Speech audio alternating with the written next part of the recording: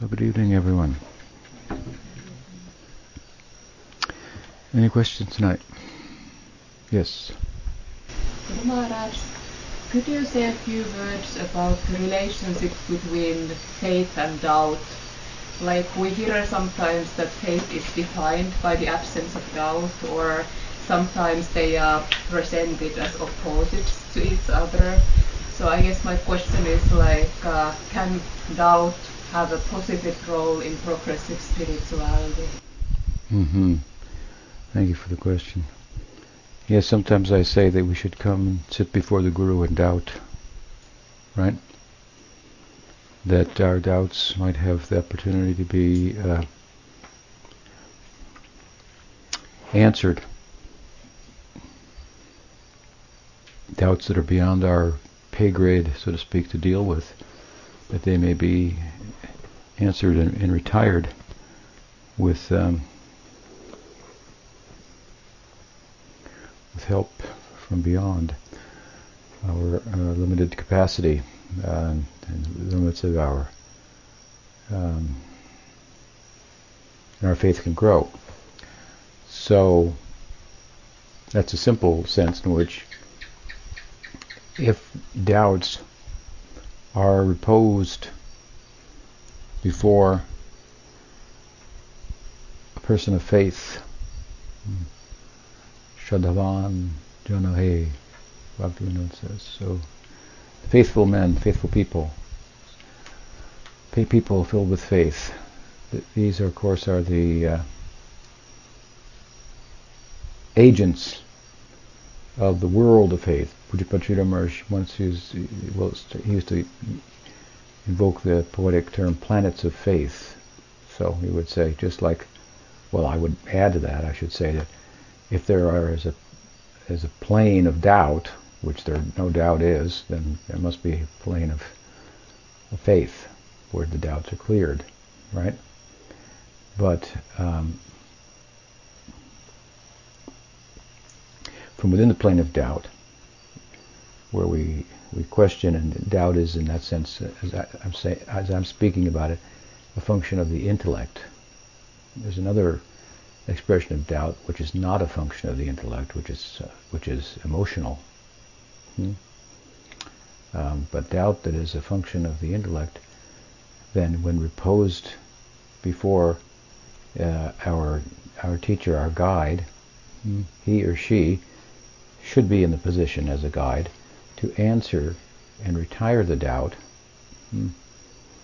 based on what the revelation says and what its implications are.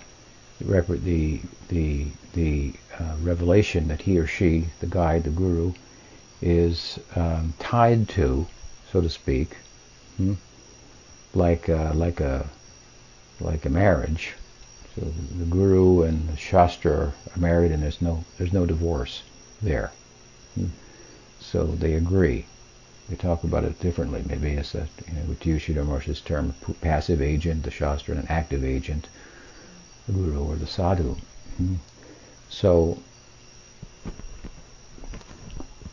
if we place our doubts before such a qualified Guru, he or she will be able to answer by way of not just in a rote way through memorization, citing some verse, but by the ability to reason about the implications of the scriptural argument, whether it be a particular verse or the overall current of it. After all, you have to understand another thing, and that is that even the philosophy is in the terms of Bhaktivinoda Arthapada. It's not Paramarthapada, because in the Paramarthic realm, it's beyond thought, beyond word, beyond intellect, and so forth. In philosophy, we're using word, thought, intellect to try to represent it as best we can. So what I mean by that is there's a spirit to the sacred texts. There's a spirit to the Shastra faith is different in a sense from belief. Belief is an expression of faith.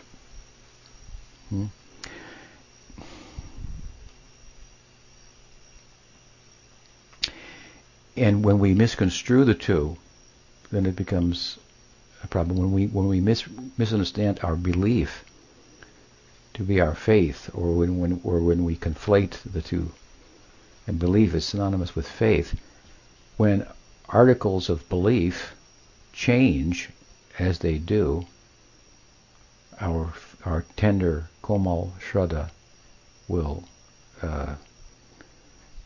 suffer. What do I mean by this? Religion is man-made, human-made. How can it be otherwise? It's humans talking about God. Even if it's God talking about God by way of scripture, by way of an avatar. Still, the medium for expressing and talking about, explaining that which is beyond explanation, beyond the ken of the intellect, where mind tries to go but must return, unsuccessful, where words fail to be a sufficient medium to capture that. So, in any case, in this plane, that's why we could say, go there and find out. It's really and here's the way. So sometimes the way is more important. If you take Buddhism, for example, in one sense, Buddha deferred to the way as the answer to some metaphysical questions of doubt, like, is there God, or is there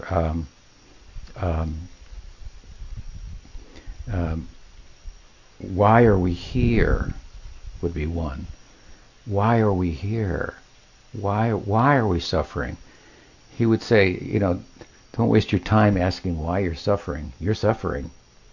And this is how the suffering is perpetuated. Why? How did it start? It's not an important question. Deal with it. He would give the example of the man who was shot by the arrow, and then before pulling it out, he said, who shot it? Or, why was it shot at me? Well, he's going to die trying to figure that question out, right? Better to pull it out, and so on. So there's it's a very pragmatic kind of approach. So scripture, commentary on scripture, ongoing commentary. Obviously there are core tenets and so forth and so on, but I've said in the past that the accusation from the scientific community that religious people are fixed on a doctrine that can't change, no matter what, whereas we in science are open to new information that comes, and we'll change our view, is false. It's a straw man argument. It's an argument by someone who has faith in a scientific method that by application brings about certain results, that brings about certain beliefs that could change when new information comes. So a scientist has faith in science, but not necessarily in the results of science, which could change. Do you understand? Yeah. So similarly, the attack, in this case, the accusation, is someone from the scientific community attacking a religious fundamentalist orientation, where belief is misconstrued to be faith. Whereas when actual faith is not dependent, we have faith in revelation, the concept of revelation. We have faith That if we have a faith that I'm small and the world is big, that there's infinite and I'm finite, and that the finite, to use Sridhar Maharaj's adage, cannot know the infinite unless the infinite decides to make itself known to the finite. Then something that's beyond the capacity of the finite to do, being finite, can be done by the infinite, whose capacity is, well, infinite in all spheres. So this is like core faith in revelation. This grounds one, and then there's the belief that, or ways in which we talk about it and so forth, and there's some relativity there. It's man-made, it's constructed. It could be changed. It could, a certain analogy could be used, and then that could be retired to make the point better or different, and so on and so forth. So there's a difference between, in this sense, faith and belief. Belief is kind of an expression of faith, but sometimes it can be misconstrued to be the faith, and then one is fixed in dogma, and in such a way, which is what makes it bad or problematic, that it's divorced from the spirit. When the spirit, and then one is not able, then one ends up in the name of faith, which is just really some belief,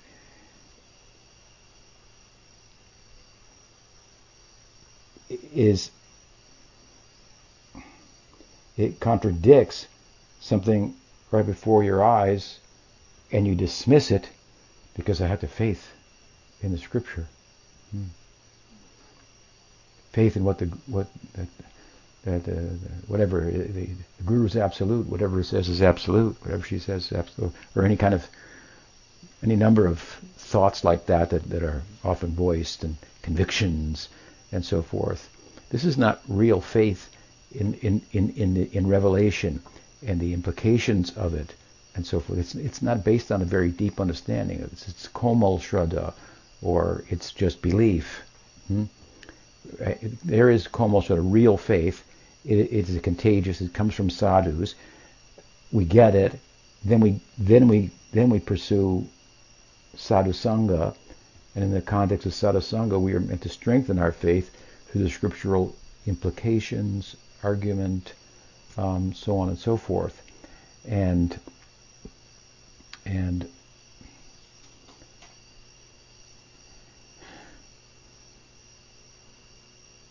oftentimes it's very disconcerting to see that someone who has sincerely pursued the truth, they're ready to shave their head for the truth, or whatever it is, right? Moved to India, I'm there and that's, they're going to leave everything for the truth, and then they come into a substantial representation of a tradition like ourselves, substantial because they've never been in touch with it, and then they end up in a box, so to speak, that finds them over some time dismissing things right before their face. Like I heard one of my godbrothers say, if they took me in a rocket ship to the moon, I would not accept that we went there, because Prabhupada said we didn't. Is this is what we're supposed to, this is what faith is? So, we can use different terms. We can say blind faith, or wise faith with which one's eyes are open, and one, through good association, should be brought into the spirit of revelation. It's a little bit like the argument of details versus principles, and not to conflate the two.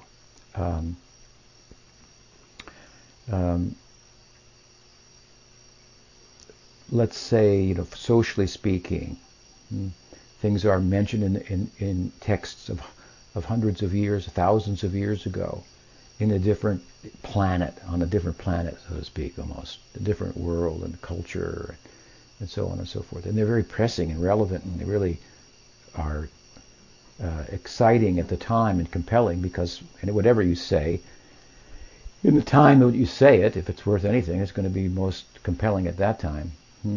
Your analogies are going to be from that time and from that culture, and where you seek to further shed light on the point you're trying to make, and so on and so forth. So we find, kind of imagined idea of this perfect culture. It's like this, and they piece it together in their head as they pick and choose, so to speak. And these are all things that are subject to change. It's like this. It's often said. Again, we go back to the atheistic, scientific, materialistic like community and their war against religion. They'll say something like, "Well, in the Bible it says, this, in the Bhagavad Gita or in the Bhagavatam it says this about something, it's a moral stricture for the time, or something of that effect." Like our text, I've often said the spirit is couched, the Bhagavatam is couched in a Puranic setting, so it's going to draw from other Puranas about cosmography and other things and so on and so forth. So they're going to look at it. So this is crazy, but they miss the spirit of what's being said there. Those are some details that are subject to change and so on. Just like we have moral laws and we have moral principles. Well, the Bhagavatam speaking about beyond, but also about moral principles that determine moral laws in any given circumstance. In the Mahabharata, Krishna says the morally correct or ethically correct thing to do.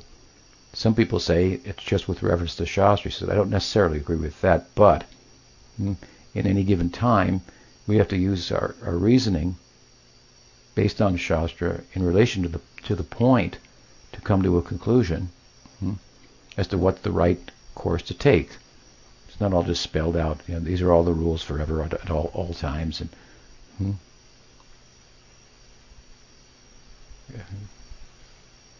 so forth. So there's much that's relative, subject to change, and so forth, and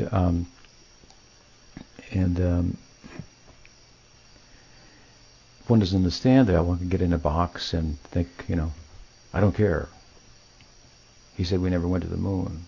I'm on the moon. I'm probably somewhere else, some other desert or something. Of course, then you can look at it carefully. You can see the Prabhupada also said maybe we didn't go to the moon. And it sounds a little odd to say we didn't go to the moon, to me anyway, in 2020, right? Of course, in 1962 or whenever it was a little early. That was like the most advanced state of technology that you could possibly have come up with, and there was a race between Russia and the United States so it's possible that it could have made a political maneuver, fake of some sort, to assert we've done it, therefore we're superior, and those kind of things happen and so forth. So Prabhupada had some doubts probably from that point of view, and other angles of vision and so on and so forth. But when another fellow, I think Neil Armstrong, went to the moon, and he said, I went to the moon, and when I landed it was like a religious experience, and Prabhupada said, just see. There you go. So, you have to look at it carefully, and there's often times where even the text, you may think it says something, but if you look carefully, it says more. But sometimes it says things that are not part and parcel of articles of faith, so to speak. So now, anyway, aside from that, or related to that, I mentioned that there's different types of doubt. So there's a doubt that comes from intelligence, and there's a doubt that comes from from emotion. So let's say you come to me with a doubt, which I invite. Okay, sit in doubt. So you voice your doubt in the context of what we're doing here. And so I answer the doubt by citing the scripture and giving the logic of what the implications is, and so on and so forth.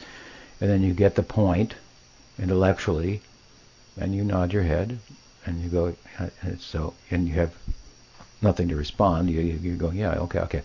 Then the next morning comes around, and the question, and it's the same question, just voiced a little differently, but it's just the same question. And the next morning you answer it. That night, the same. It's an emotional. It's doubt. It's not. We say, let's take a legal example. We say, in the United States, we say that a person should be found. What do we say? Innocent.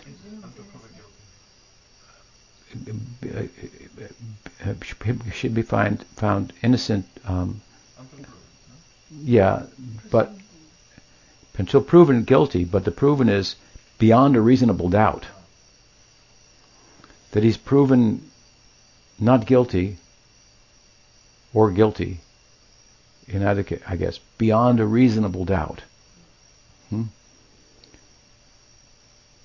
Someone, when we published Oh My Friend the first time, the new printed publication is, and the Kindle version are just about to be released, but a godbrother of mine read it, and he said, well, it doesn't prove anything. It doesn't prove anything. It doesn't prove that Prabhupada was in Sakyarasa. There's no proof. I said, what will you accept as proof? What? You can only prove a thing beyond a reasonable doubt. Your doubt's not reasonable. Prabhupada said it. It doesn't prove it. He could have said it, but meant something else because of who he was talking to at the time. Nothing's proven. See, that's just going to go on forever, right? That kind of argument. You can do that with everything. That means your doubts are not reasonable. They're not rational. So beyond a reasonable doubt, if we want to remove doubt, we have to have reasonable people who are reasonable enough to voice their doubts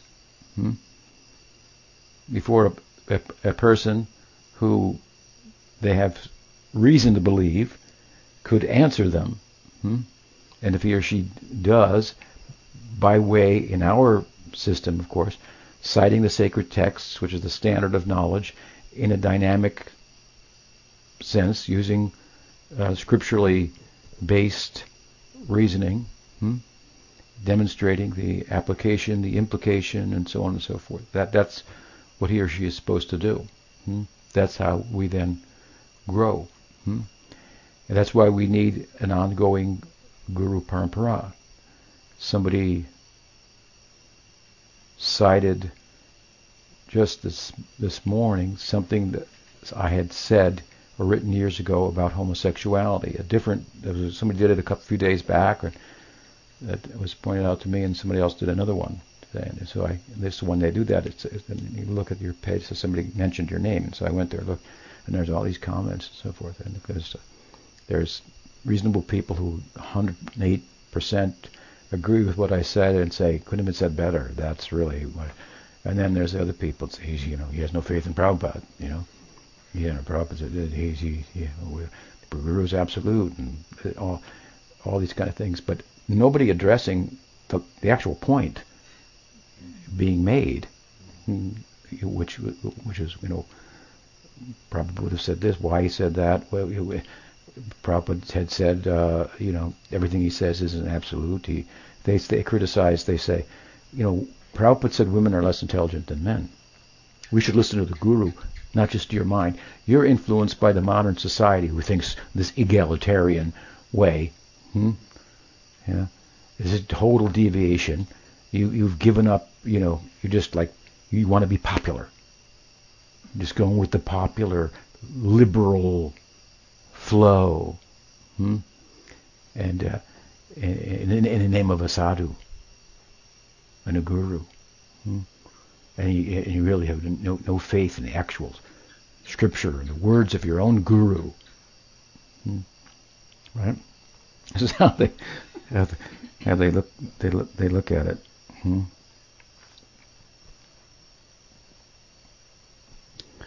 And what's the point I was going to make on that? So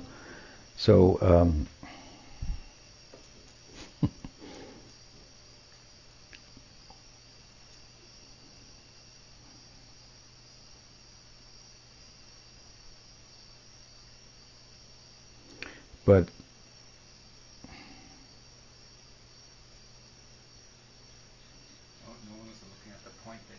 no one was looking at the point I was at, that I was actually making, and just going off is more of escaped me for the moment, but emotionally, faith in Prabhupada.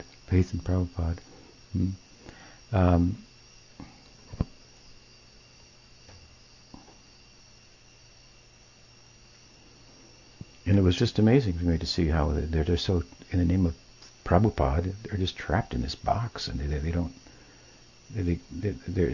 just so, what they make Prabhupada out to be, that in the face of new information or something, he wouldn't change his mind.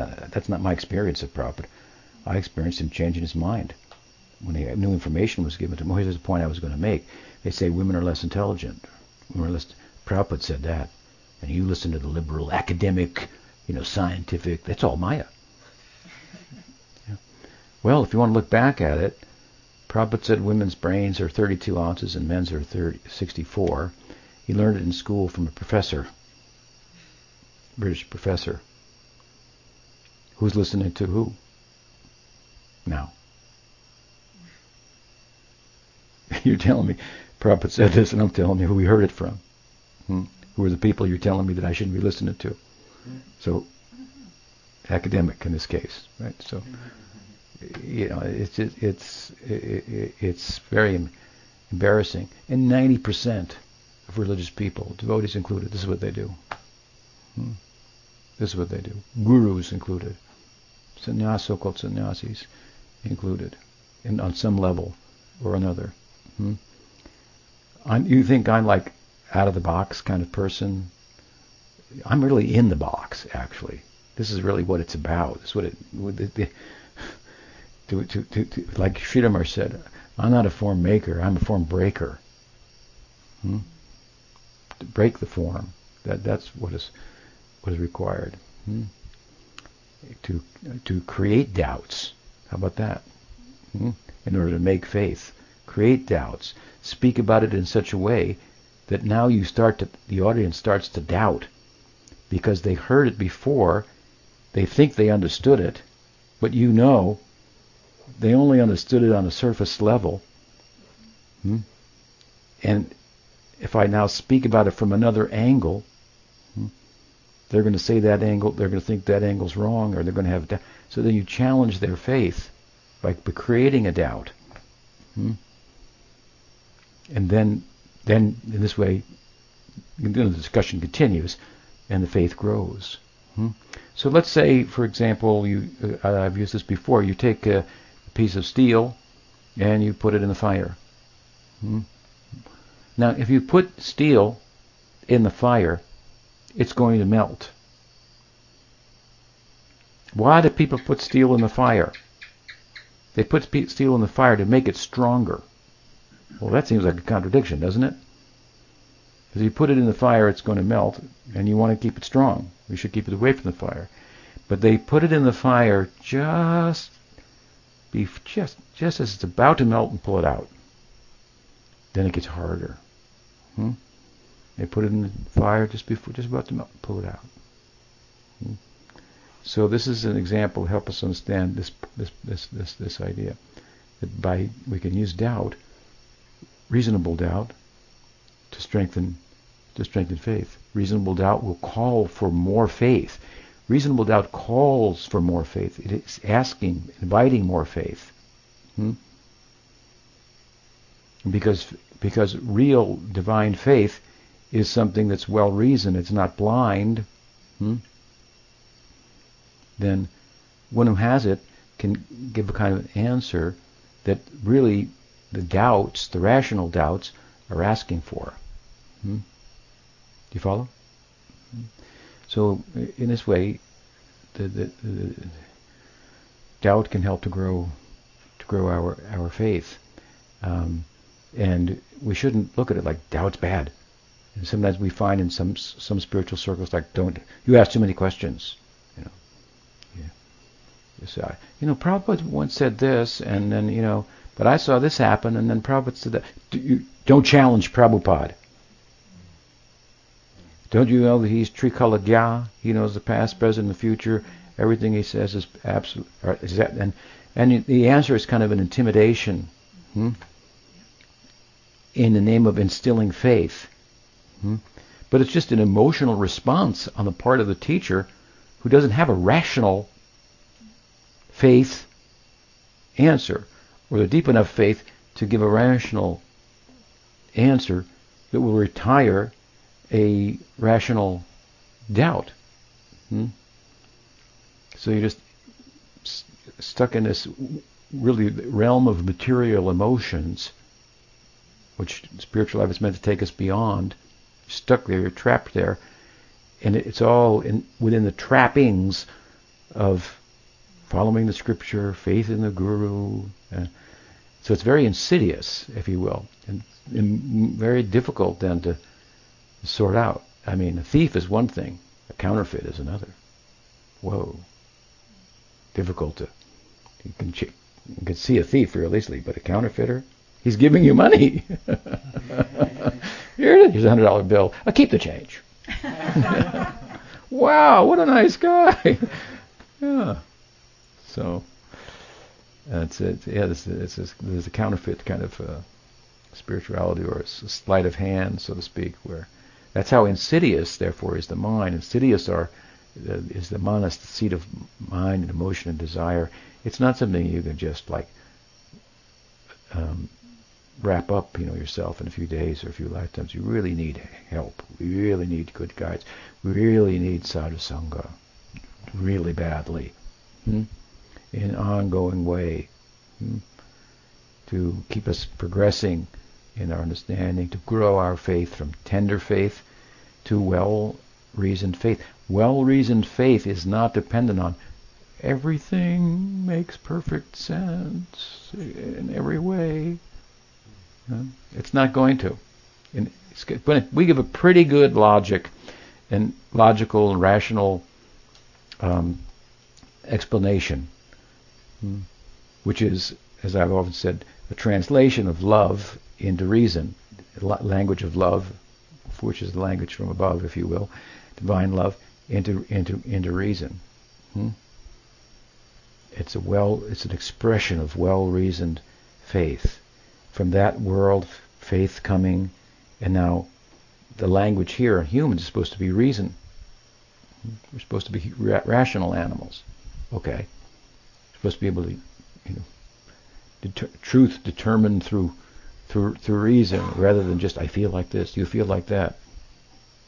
Who's right? Let's reason it out here, right? So, from that land to this land, one who speaks the language of love needs to translate it into reason, and with it grow faith. Grow faith.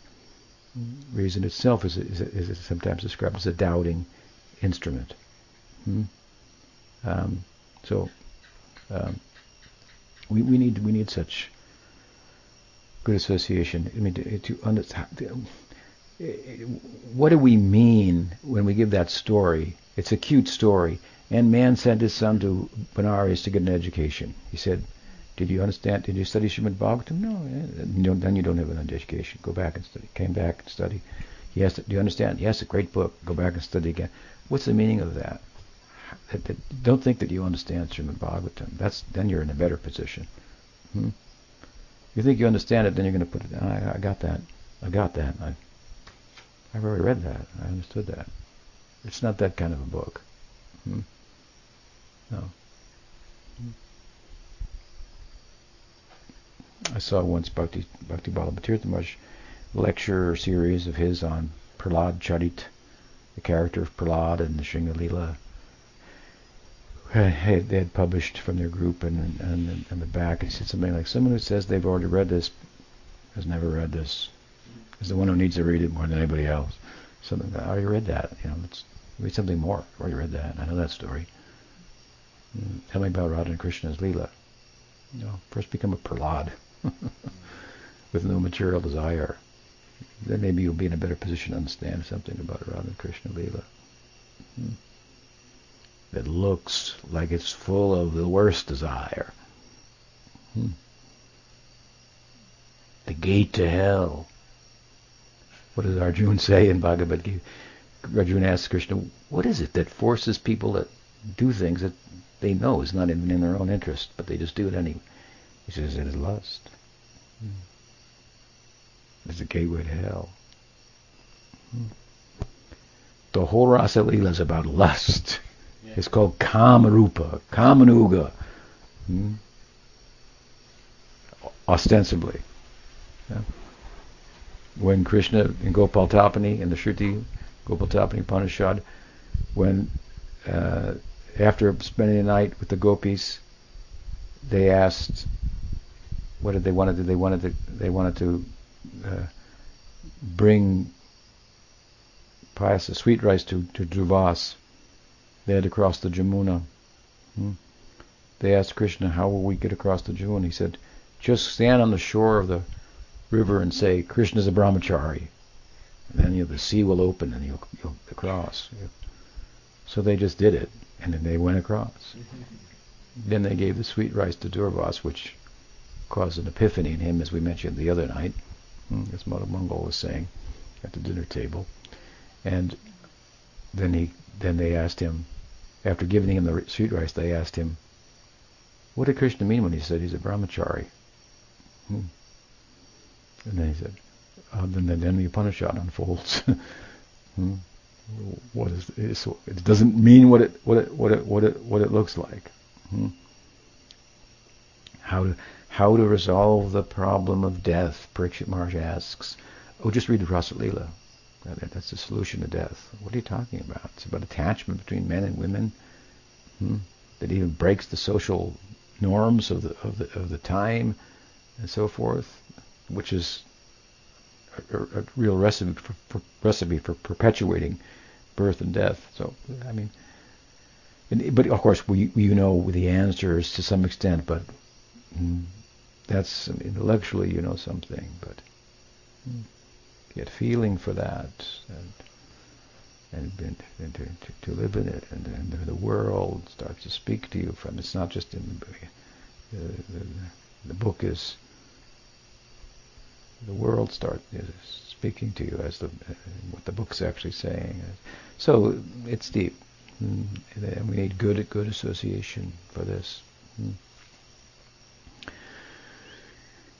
And then we can be as free. We should be as free as when I decided I'm going to find the truth, and nobody's going to get in my way. Whatever it is, I'm going to follow it. Just follow the facts. It's courageous. And this was the courageous journey you set out on, so to speak. Now to become timid within that. I can't turn here. I can't turn there. Gurudev said this. Scripture says that. Can't do this. That may make sense, but I don't care. That might look right, but it's not. Then you start looking like the idiot that you are, and give your religion a bad name.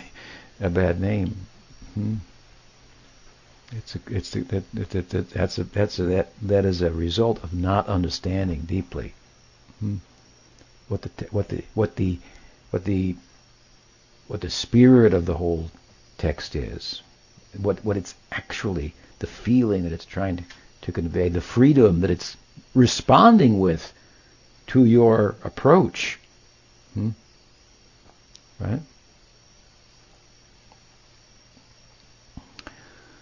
So, does that help? Yeah, it's a big topic, important topic. faith is very much a misunderstood term, even within our own Gaudiya sect. What is faith?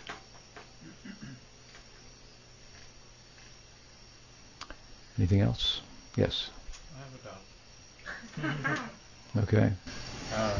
About the distinction between matter and spirit.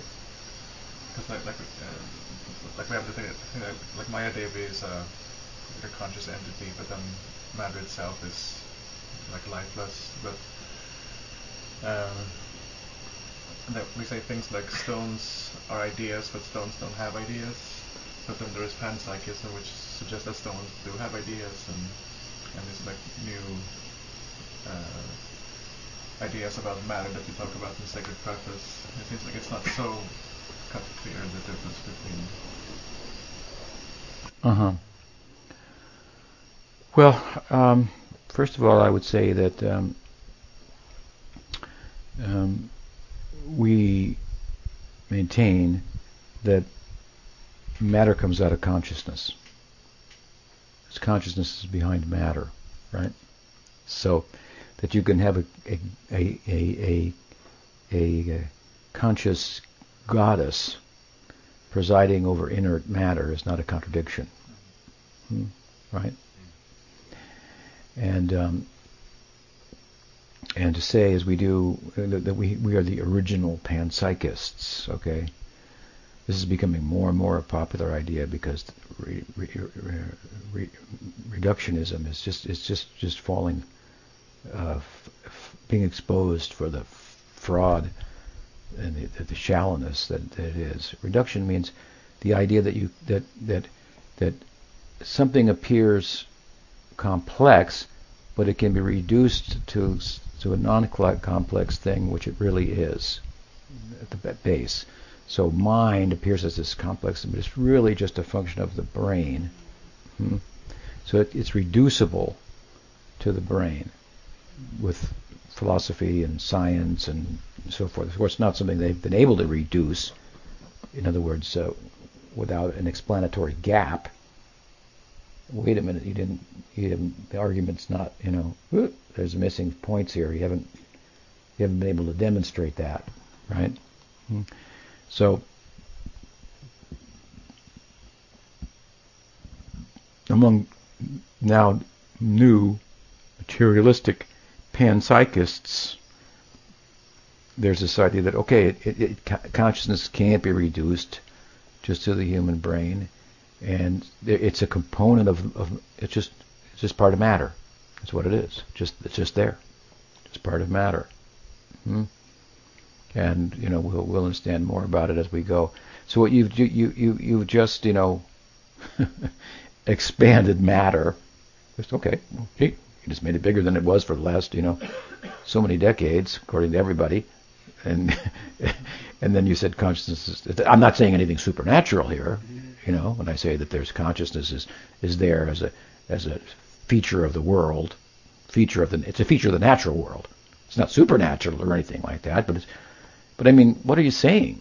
Again, you've just expanded the natural world, the achit world, the inert world, to include the non-experiential stuff, to include experiential stuff, which is real. Previously, they would say the experiential is an illusion. It's just an illusion. There is no red or blue or happy or sad. This is just an illusion. There's no self. There's no mind. That's just an illusion. Reality is just these bare, naked forces. It's just a moonscape, as they would picture it, just dead, so to speak, right? That's their idea of reality. So popular idea, reducing everything to the physical, physicalism, naturalism, materialism, different words more or less for more or less the same thing. They nuance it in different ways. It's pretty much the same idea. So now panpsychism. Okay, now okay, that wasn't working. So we just say, okay, there's consciousness. It's just part of the world. It doesn't. I'm not saying anything that there's anything supernatural, but now you've just made this experiential reality. You just said red and blue are real. People in reductionists like this materialist, physicalist, they don't believe in God. Right? Okay. They don't believe in an atma, a soul. Well, they don't believe in red or blue either. How about that? They don't believe in green or pink. They don't believe in happy and sad is a real thing. Those things are as much of an illusion as God is. Religion is just is a made-up reality. So is that your everyday life is just a made-up illusory reality that you exist as an individual, as a self. That's just a total illusion. So why get on this big campaign that religion is an illusion when your whole life is an illusion by your own admission of your own philosophy? If it is an illusion, let me have it. You got yours. I'm not asking you to stop believing in blue and green, or that's your favorite color and it means something, and we should do something about it. If you don't get it, what? We don't try to force that on you. Of course, then they're against the conversion, the religious convert, but everybody tries to push their point, right? So, now to just expand matter, so to speak, to include real as a ingredient of the natural world, this experiential realm of consciousness. Okay, so whatever, what we say is, look. People say, look, why should I believe in that there's a self, or that that there's God, or I would say, look, I don't have any experience of that. They say, why should I believe in that? You have experience. That's the point. You have experience. That's the point. Think about it. You have experience. Do you believe in experience? You're an experiencing entity. That means you don't want to believe in it unless there's evidence for it, right? Is that what you're saying? Because do you believe that you experience? Isn't it a stupid question, obviously? So you believe then, because of your experience, that there's something called experience. Then there was a subjective and an objective component to life. Why should I dismiss the subjective component of life? Why should I just dismiss it? Because I have no experience of it? What are you talking about? How can you not have experience?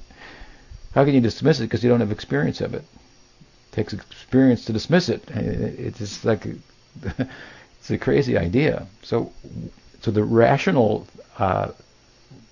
way to look at it was, well, there's a subjective and an objective component to reality, to what exists.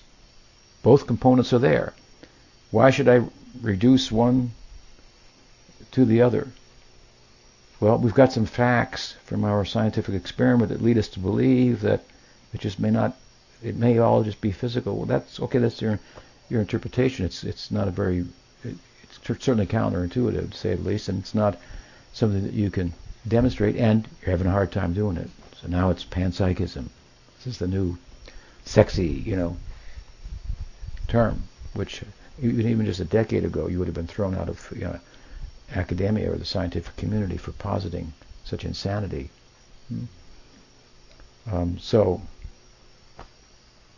Okay. From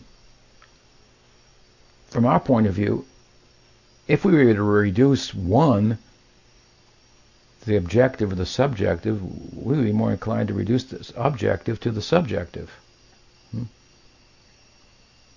Matter comes out of consciousness rather than consciousness coming out of matter.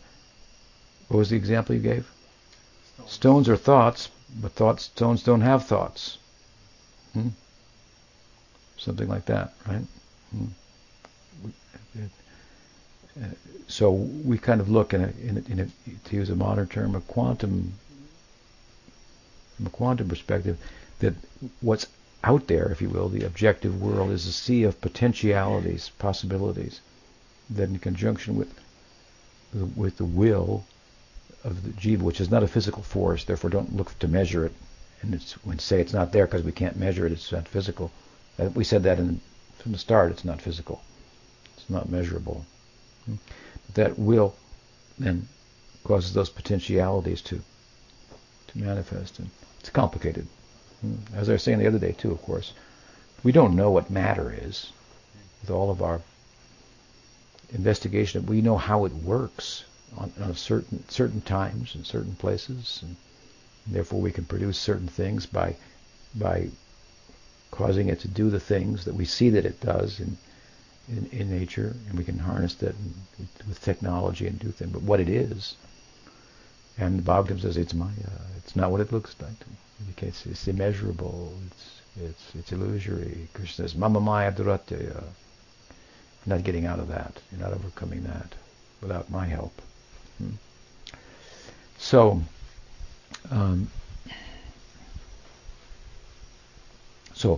panpsychism. Are we saying then that stones have thoughts? Right? Well, what we're really saying by panpsychism is that consciousness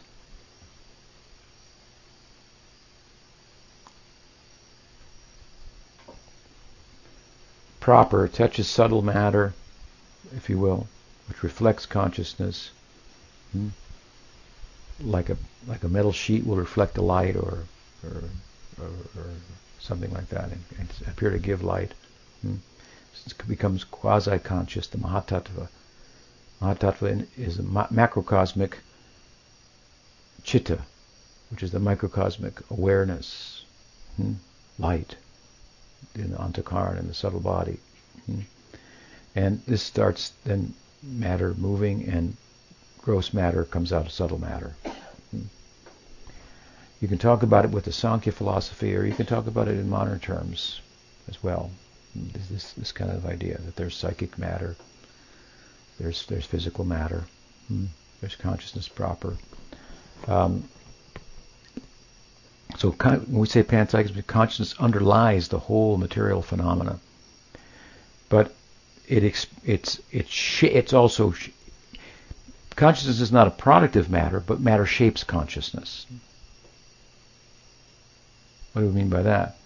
We mean by that the vehicle in which consciousness is will shape it and limit or facilitate its ability to express itself.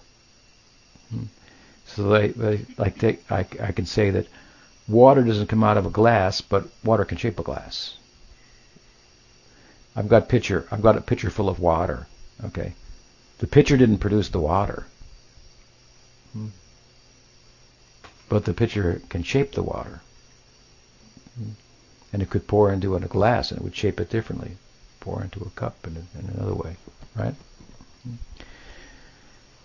So, in human life, then, there's a certain vehicle that facilitates the full consciousness, the opportunity to fully express itself and know itself.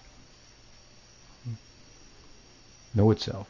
It gives us the opportunity to inquire. It gives it the opportunity to inquire about itself, and doing so with one's rational faculty, come to the conclusion that I'm not going to, that the natural, if you will, the physical world is not going to tell me about, which is quantitative. Physical world is about quantities, space, velocity, depth, height. We're not about qualities, not about redness, blueness, happiness, sadness, right? Qualitative experience is coming from consciousness. It's coming from the subjective realm, not the objective realm. So what is the point? So in human life, when we start to ask qualitative questions, and quality becomes really the whole meaning is the whole thing. It's not just where to eat you know. Even with the sexual act, it says, you know, it has to have some meaning to it, something, you know. Unless you're just a brute, he's just an animal, you know, that kind of a thing, right? So meaning pervades human life. This is qualitative. So now I've got this question, why, as I often say, rather than how. It's really pressing. And if I think it out, I'm not going to get the answer to why, which is a qualitative question, from a quantitative phenomenon. So the physical world, the so-called natural world, is not going to answer my why question, other than push me, as we would say, in the direction of where we might find the answer within. To explore within with a different methodology. And within means from above, right? So you start to now move in an entirely different way where less becomes more. What? This is what human life is about. Moving away from things, because the best things in life are not things. Or just thoughts about things. But thoughts about thoughts. What are thoughts? That's the starting point. Why are there thoughts? Why am I? Why? This becomes. This is what really then differentiates the humans from the less complex forms of life. Much as we're pressed by such questions. I sold a book to one guy once, and he said, and I always remember, he said, you know, he said, what am I supposed to do? What this religion says that, this one says that. Am I supposed to spend my whole life trying to, you know, figure out? Yeah, I said, yeah, that's what you're supposed to do. Whether it's religion or not religion, yeah, you're supposed to come up with some answers, right? Answers. Why? So, and you may be satisfied with different answers, but this book gives our answers, if you will. And they're good. So we bought it. But why questions will come from consciousness itself. And in the consciousness that's asking the why question, well, why is it asking the question? Shouldn't it know the answer? The fact that it doesn't know the answer indicates that we're a unit of consciousness, but we're small. So we're subject to having our self obscured, so to speak. Like if you take a light bulb and put a box over it, no light comes out. The light's still there underneath the box, right? Take a cloud and put it in the front of the sun, and the sun's gone. So it appears.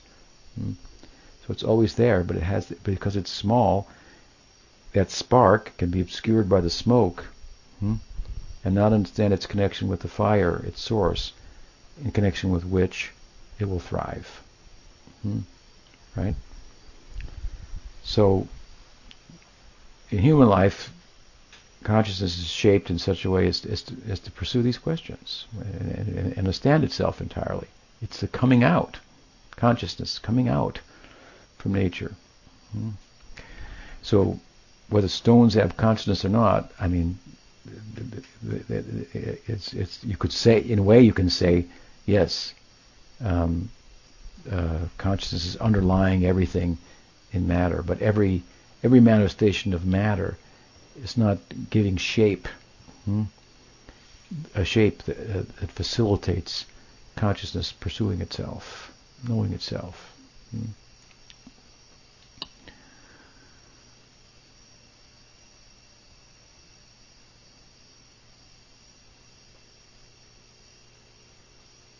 What's the time? Okay. Thank you for your questions. Shri Shadaji Gopal ki jai. Gauri Vaishnava Guru Parampara ki jai. Gaur Bhakta Vrinda ki jai. Gaur Premanande.